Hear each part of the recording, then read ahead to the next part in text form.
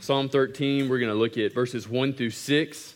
There are a number of other places we're going to go this morning. You might just want to note those down. We're going to move quickly.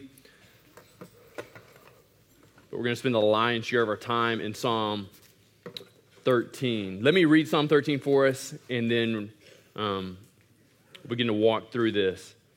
It opens up, and the psalmist asks the question. He says, "How long, O Lord, will you forget me forever? How long will you hide your face from me? How long must I take counsel in my soul and have sorrow in my heart all the day? How long shall my enemy be exalted over me? Consider and answer me, O Lord my God. Light up my eyes, lest I sleep the sleep of death, lest my enemy say, I have prevailed over him, lest my foes rejoice because I am shaken. But I have trusted in your steadfast love. My heart shall rejoice in your salvation. I will sing to the Lord because he has dealt bountifully with me." I was going through this on Wednesday night, and I told my preview group, my Bible study, it's a difficult psalm because it's seeking to answer the question of what do we do when we just don't hear from God? And somebody said, well, this is a really terrific psalm for a Mother's Day passage because it really sounds like raising little kids. How long, O Lord, will you forget me forever? How long will you hide your face from me? And then especially when you get down to the last little bit, my enemy will be exalted over me. Thinking of kids, and it's not intentional. It is an accident, so to speak. And so, but as we look at this psalm, recognize this is what it does. This isn't a psalm to address what happens when we are caught up in sin, what happens when we are suffering from bad choices. What he's describing in here is the scenario that if you are a Christ follower for any number of years, this is going to be true of you. As you grow in Jesus, as you grow in faith, as the gospel begins to invade increasingly in your life, as it's taking over more and more, and you find yourself surrendering in increasing measure to God, there will come a point, there will come a season when you pray, and this is what you hear. There will come a time, there will be a season when you read His Word, and this is what you hear. Nothing. Silence. And what this psalm does is equip you with the vocabulary to communicate to God, to describe that situation, and then it shows you what our hearts need to look like in response to that situation. But there's something distinct that we have to make sure that we are just rock solid on before we enter into this period of desolation, this period of non-response, or we will find ourselves so incredibly shaken that our temptation will be to walk away and say, whoa, I can't handle this. This is too difficult. God, I'm really in a difficult situation. I'm really struggling emotionally. I'm really struggling with my job. Where are you? We have to be sure that we understand something so incredibly profoundly. And picking up right after where Jesse read in Ephesians 1, we come to these verses in chapter 1, verses 13 and 14.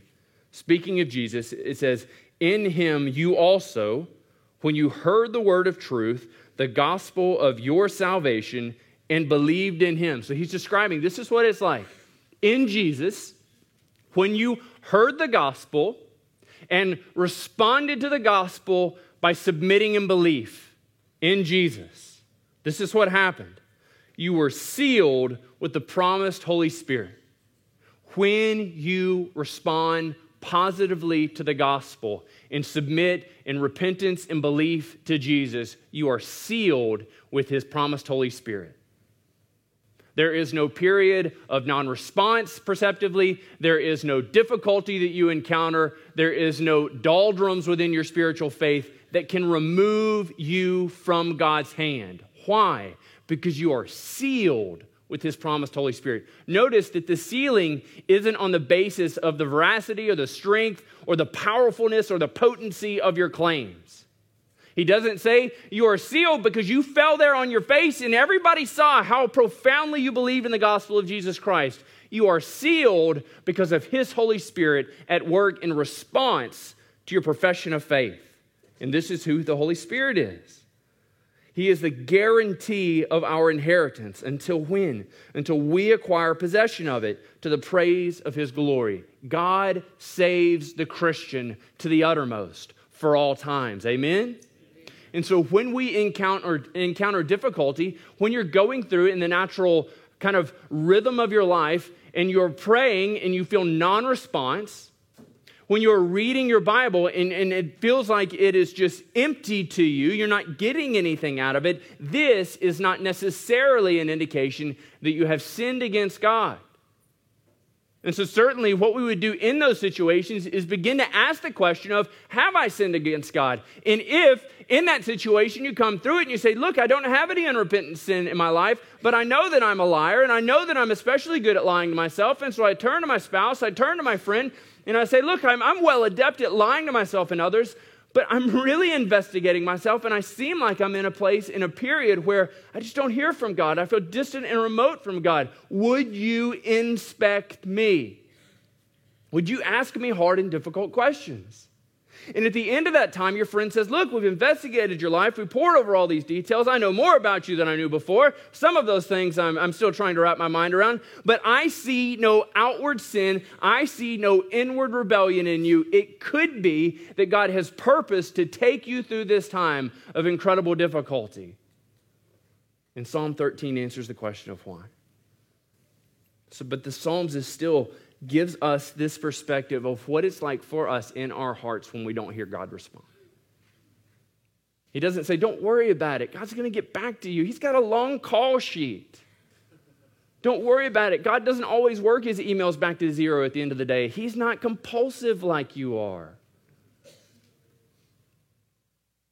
He gives us this full, unadulterated, raw picture of what it's like.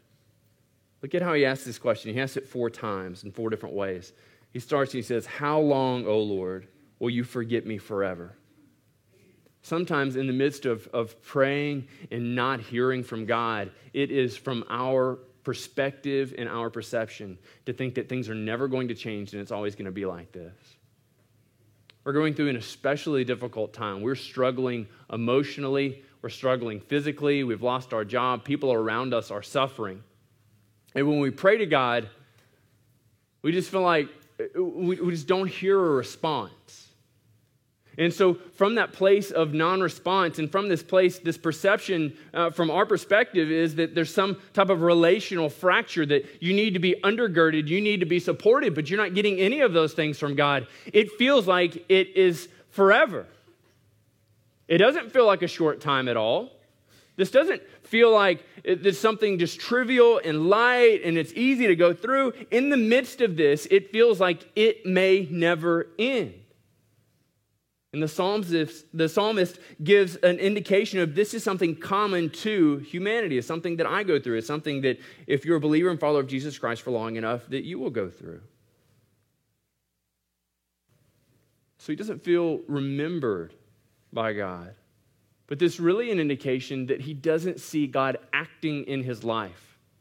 There are things going on that he's praying and asking God to move and intercede, and he doesn't see God encroaching upon those areas. He doesn't see God rectifying those. He doesn't see God making those things right.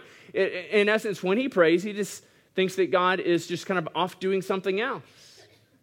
Because when God remembers, it is tied to his action. And so in his suggestion that God has forgotten him, he's saying, why aren't you acting? Why aren't you moving? Why aren't you at work in my life? And it's devastating. He turns and he says, how long will you hide your face from me? No, God's not up in heaven playing some colossal game, some cosmic game of peekaboo. He's behind a cloud and he's just saying, you can't see me. This isn't what he's describing. God's face is tied to a reception of his blessing. It's tied to a reception of his blessing. So what he's communicating to us is God, you have forgotten me. I don't see you acting. But God, you're hiding your face from me. I'm not able to behold you. I'm not able to encounter you. The blessings that once seemed to flow freely in my life, this perception of receiving your grace seemed to be just kind of the warp and woof of my life. It was the ebb and flow of my life. Now I don't see it. Now I don't notice it. Now I have no idea where it's gone. God, what are you up to? Numbers chapter 6. Starting in verse 22, it says, the Lord spoke to Moses, saying to Aaron and to his sons, thus you shall bless the people of Israel. You shall say to them, the Lord bless you and keep you. And look at this, verse 25. The Lord make his face shine upon you and be gracious to you. When God's face shines upon us, it is receiving his blessing. But there are times in our lives that this is just what it feels like. It feels like that this is us right here, and God has just taken his hands and just removed them from us. We have no sense of his blessing. We have no sense of his grace and mercy. It feels like we are left and wandering alone. Now, in those moments, we reflect back on Ephesians 1, and we are reminded of God's provision for us. We are reminded that salvation has not been taken from us, but from our perspective, this is what it feels like. Your perspective is not invalid. It's not invalid. God is purposing something in you. But from the midst of that, we begin to recognize that there must be something wrong with me. Like I've ticked down through the list of all the things that I should feel bad about, and I do. I mean, I've called people and apologized to school teachers from the second grade on up for making funny faces when they turned around. Like, this is the level and the depth that I'm going to ensure that there's not some inward rebellion or persistent sin at work in my heart. And so we're ticking down through this list. We're asking people that don't even know us. We're walking up and saying, look, guy in the back with the glasses, do I look sinful? And he says, no, but you're weird. And you're like, okay, well, let me apologize for that. Perhaps that was sinful towards you to ask and put you in this situation. I've made you feel less. And so now I've kind of engendered and I've sought to create the situation that I might remedy. But we recognize that in the midst of this, there's nothing that we're able to do to return this intimacy. There's nothing that we're able to do to end this feeling that God has forgotten, that God is hiding himself. He's no longer at work. His grace and his mercy no longer flow in my life. So what do? We begin to fix it. And so, man, we double down on Bible study. We double down on attending church. And in everything we do, in every effort we expend, what do we receive in the midst of this? Nothing. It's nothing more. And so we work even harder and we return to even more effort and we expend even more energy. And what happens? According to this, nothing. So what is God saying? What is God communicating to us in this? Isaiah had something interesting to say about this. He asked this question in Isaiah chapter 50, starting in verse 10. He says, who among you fears the Lord and obeys the voice of his servant? Expecting that they would respond and say, this is me, this is what I do. So on the basis of that, he turns around and he gives instruction. He says, let him who walks in darkness and has no light. And he's talking metaphorically. He says, some of us walk around and we feel like we're in darkness. We feel like the presence of the Lord has been taken from us. We feel like his love and his grace and mercy is not at rest, is not at home in our lives. This is who he's describing. Let him who walks in darkness and has no light trust in the name of the Lord and rely on his God. In the midst of profound disappointment and a feeling of abandonment, this is God's word to you. Trust in him. Rely on him. Everything in us cries out that we want to fix it. Everything in us cries out that we need to expend more energy, sleep less, work harder. Trust in him. Look what he goes on to say in verse 11. Behold, all you who kindle a fire, who equip yourselves with burning torches. In essence, he's saying there's some of you that you're seeking to stir up emotion in your heart to replace the current lack of the feeling of God in your life. You're trying to engender something that you can't. You're trying to create something, and ultimately it is false. He says, walk by the light of your fire and the torches you have kindled. This you have from my hand, that you shall lie down in torment. Such a hard word for us. Many of us, if there's some fracture in a relationship, like you just want to get to the bottom of it. This is my compulsion to an annoying degree. Like if I feel like there's something going on, I want to get to the bottom of it. I want to solve it. So when I begin to apply this to my relationship with God, and I recognize, man, there seems to be some issue here. I don't hear from you. I don't see you moving in my life. I feel like you're just not blessing my efforts, like you're frustrating them to a certain degree.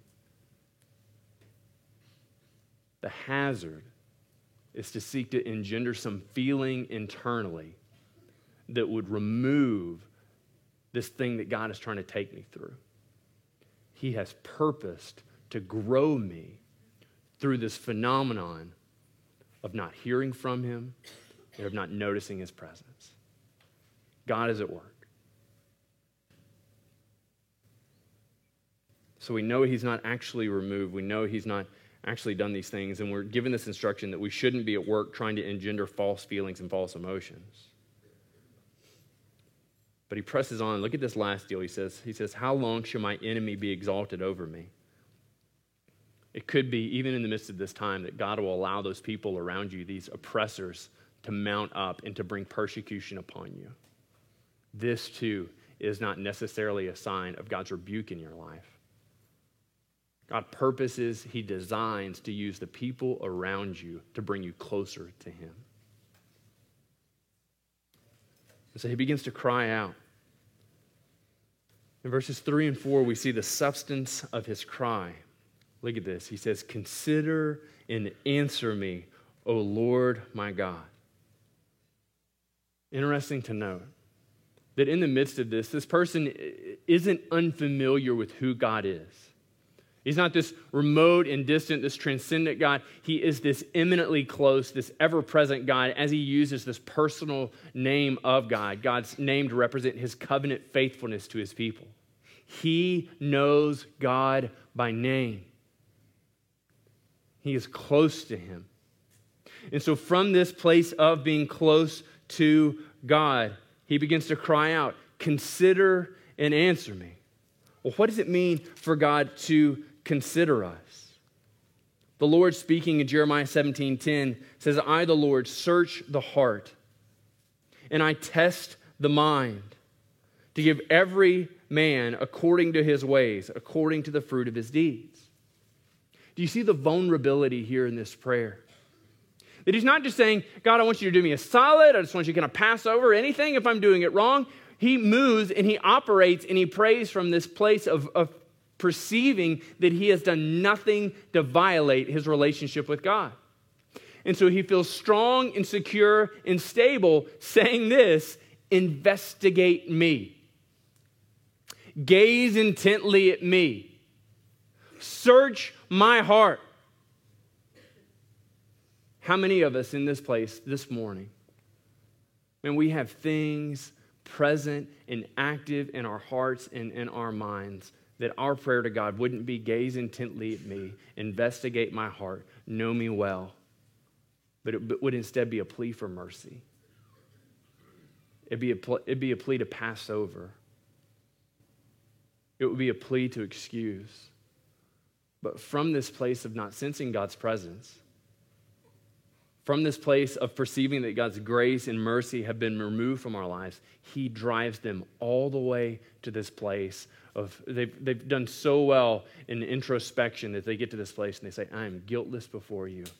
Consider me. From this place, he turns and he says, and answer me, O Lord my God. Light up my eyes, lest I sleep the sleep of death. The depression and the difficulty has gone so incredibly far that it's beginning to affect them physically. So the Old Testament speaks of being light, having your eyes lightened, kind of receiving vigor, receiving energy back again, receiving some type of encouragement back again. To what end? He says, lest my foes rejoice because I am shaken. lest my enemies say I have prevailed over him. So he sees two likely scenarios. He says, look, I'm so far removed. I've received so much difficulty. Your hand on my life has been so incredibly heavy that I'm fairly certain that my enemy is going to prevail over me. My enemy is going to win. This is just what I feel. When I pray, I don't feel like you hear me.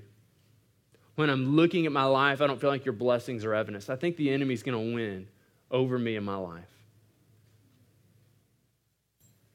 I feel like the enemy's going to look at me and they're going to see my faith begin to shake. They're going to see me begin to move off of the solid foundation of you because it seems like it's not working for me.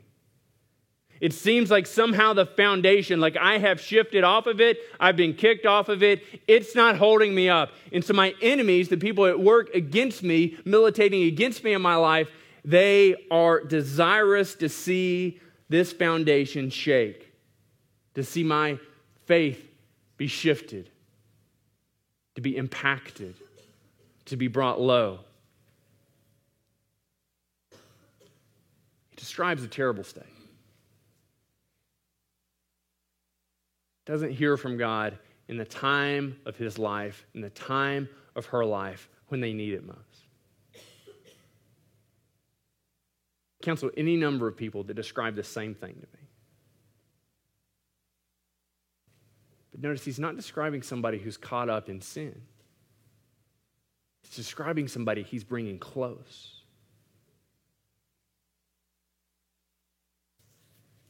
It's this incredibly difficult thing that as you mature and grow in Christ, that in order to be used mightily by God,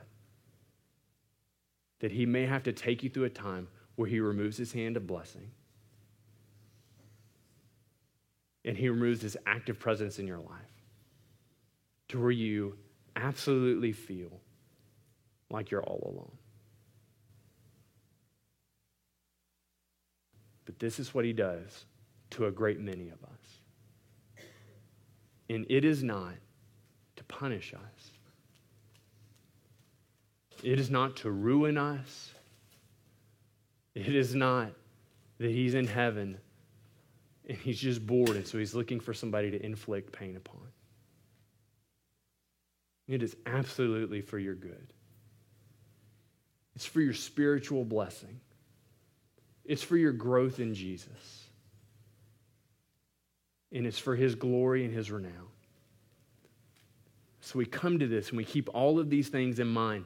And notice not once has he said, it's okay, it's getting a little bit better. Come through all of these things and he is wrecked, he is brought low. But look at verse 5. We recognize the answer to the question of what do we do in the midst of not sensing God's presence? What do we do in the midst of not sensing his grace and his mercy at work in our lives?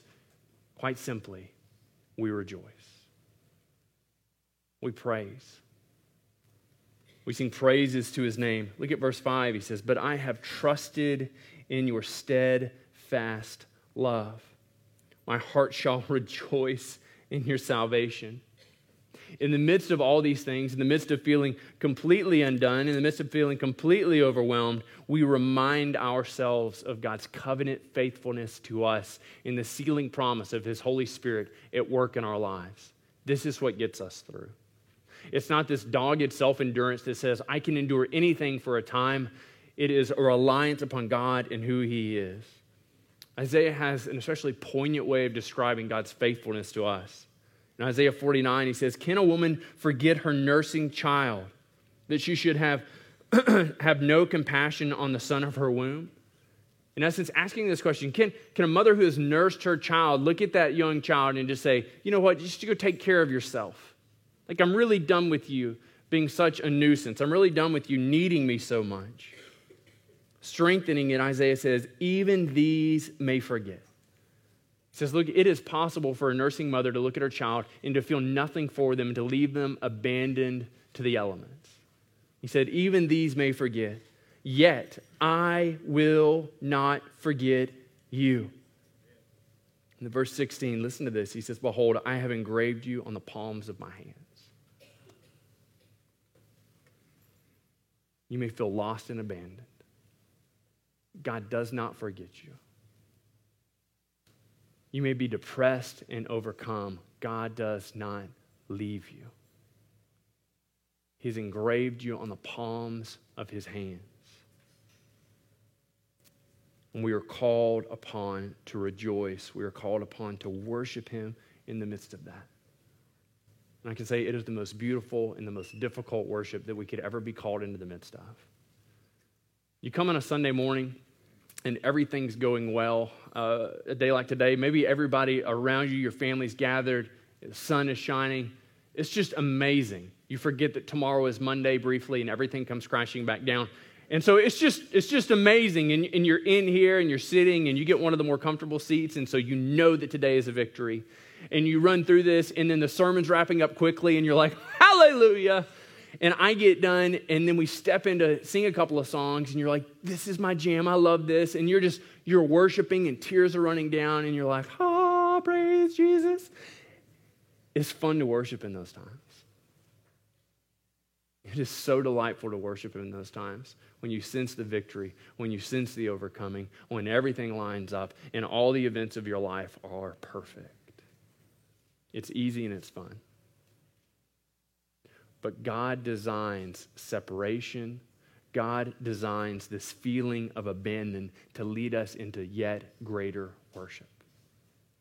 So that our worship wouldn't be affected by bad weather, bad hair, errant kids, poor job conditions, and our health, so that our worship with him wouldn't be sullied or brought low by the externals or the internals of our life. God brings us to these things to make us true worshipers of him that are completely unaffected by the affairs of our lives. Why? Because they are founded on who he is, not what we're going through. So he comes to this last and he says, I will sing to the Lord. If you're to stand up here on a Sunday morning and kind of look out and the people that are singing, some of you are making a joyful noise in your heart. And I know this because your mouth's not moving. But what we see in this is his declaration that he says, I will sing. He's singing in difficulty. Why would we not sing in relative ease? God gives us times of relative ease in our life to feel his presence, but he removes them so that he could make us true worshipers of him. Now look at the difficulty, lest you think, well, he's worshiping on the far side of difficulty. He's worshiping on the far side of these things. He's come through them, and now he's joyful that God has led him through these difficulties. It's the future. He says, I will sing.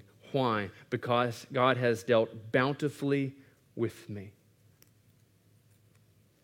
Now, the tremendous difficulty of this is recognizing that when God brings difficulties into your life, he's dealing bountifully with you. When God allows your health to be ruined, he's dealing bountifully with you. When you are attacked by people in your life, God is dealing bountifully with you. When you are sorrowful and brought low, God is dealing bountifully with you. This is not an Old Testament concept.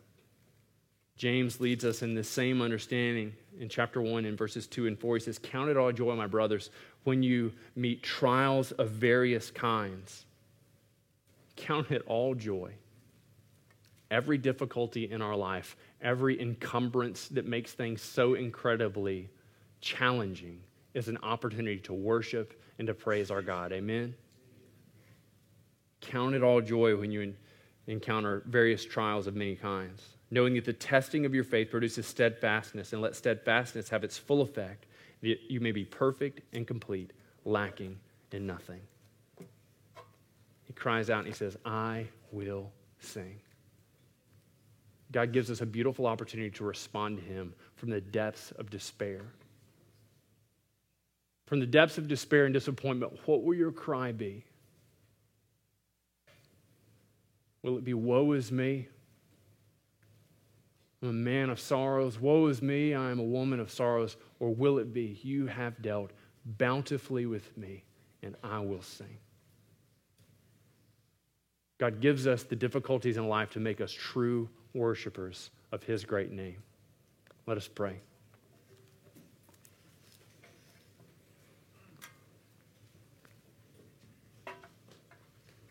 God, I'm thankful this morning that we have people in this room that this is their life. They are going through incredible difficulties. Maybe some of us haven't handled them very well. We're frustrated, we're mad at you, we're disappointed. God, I pray that in this place, in the quietness of our heart, that we would confess those things to you. We would confess our frustration and our disappointment with you. We sense that you are not moving. We don't see, we don't recognize the blessings, the grace, and the mercy coming towards us in our lives like it comes towards others in their lives. Father, my prayer for them is that they would be encouraged, that they would reflect upon your steadfast love, and they would recognize that even in these difficulties, that you're dealing bountifully, fully with them. Only your Holy Spirit can accomplish that for them in their lives. So God, would you lead them in that grace and that mercy? And Father, this morning, we want to pray for those who have yet to submit themselves to you. The difficulties of their life that they're going through aren't because you've removed your hand to lead them to be true worshipers of you. But yet, God, over the course of their life, they've repeatedly pushed you off, cast you far away. The touch from you they need this morning is that of salvation and of healing. So, Father, we pray that you be mightily at work in the heart of those that don't yet believe. That you would spur in their heart belief, that you would lead them to confession and repentance, that they would come to know you as Savior and Lord by crying out to you, Father, save me. God, would you lead us in worship as we prepare to sing again? Would you cause our worship to be infused and strengthened and invigorated by the power of your Spirit at work in us, to where our worship wouldn't be affected by our situations, because our worship is being focused on you and empowered by you. So we submit these things to you in the name of Jesus Christ. Amen.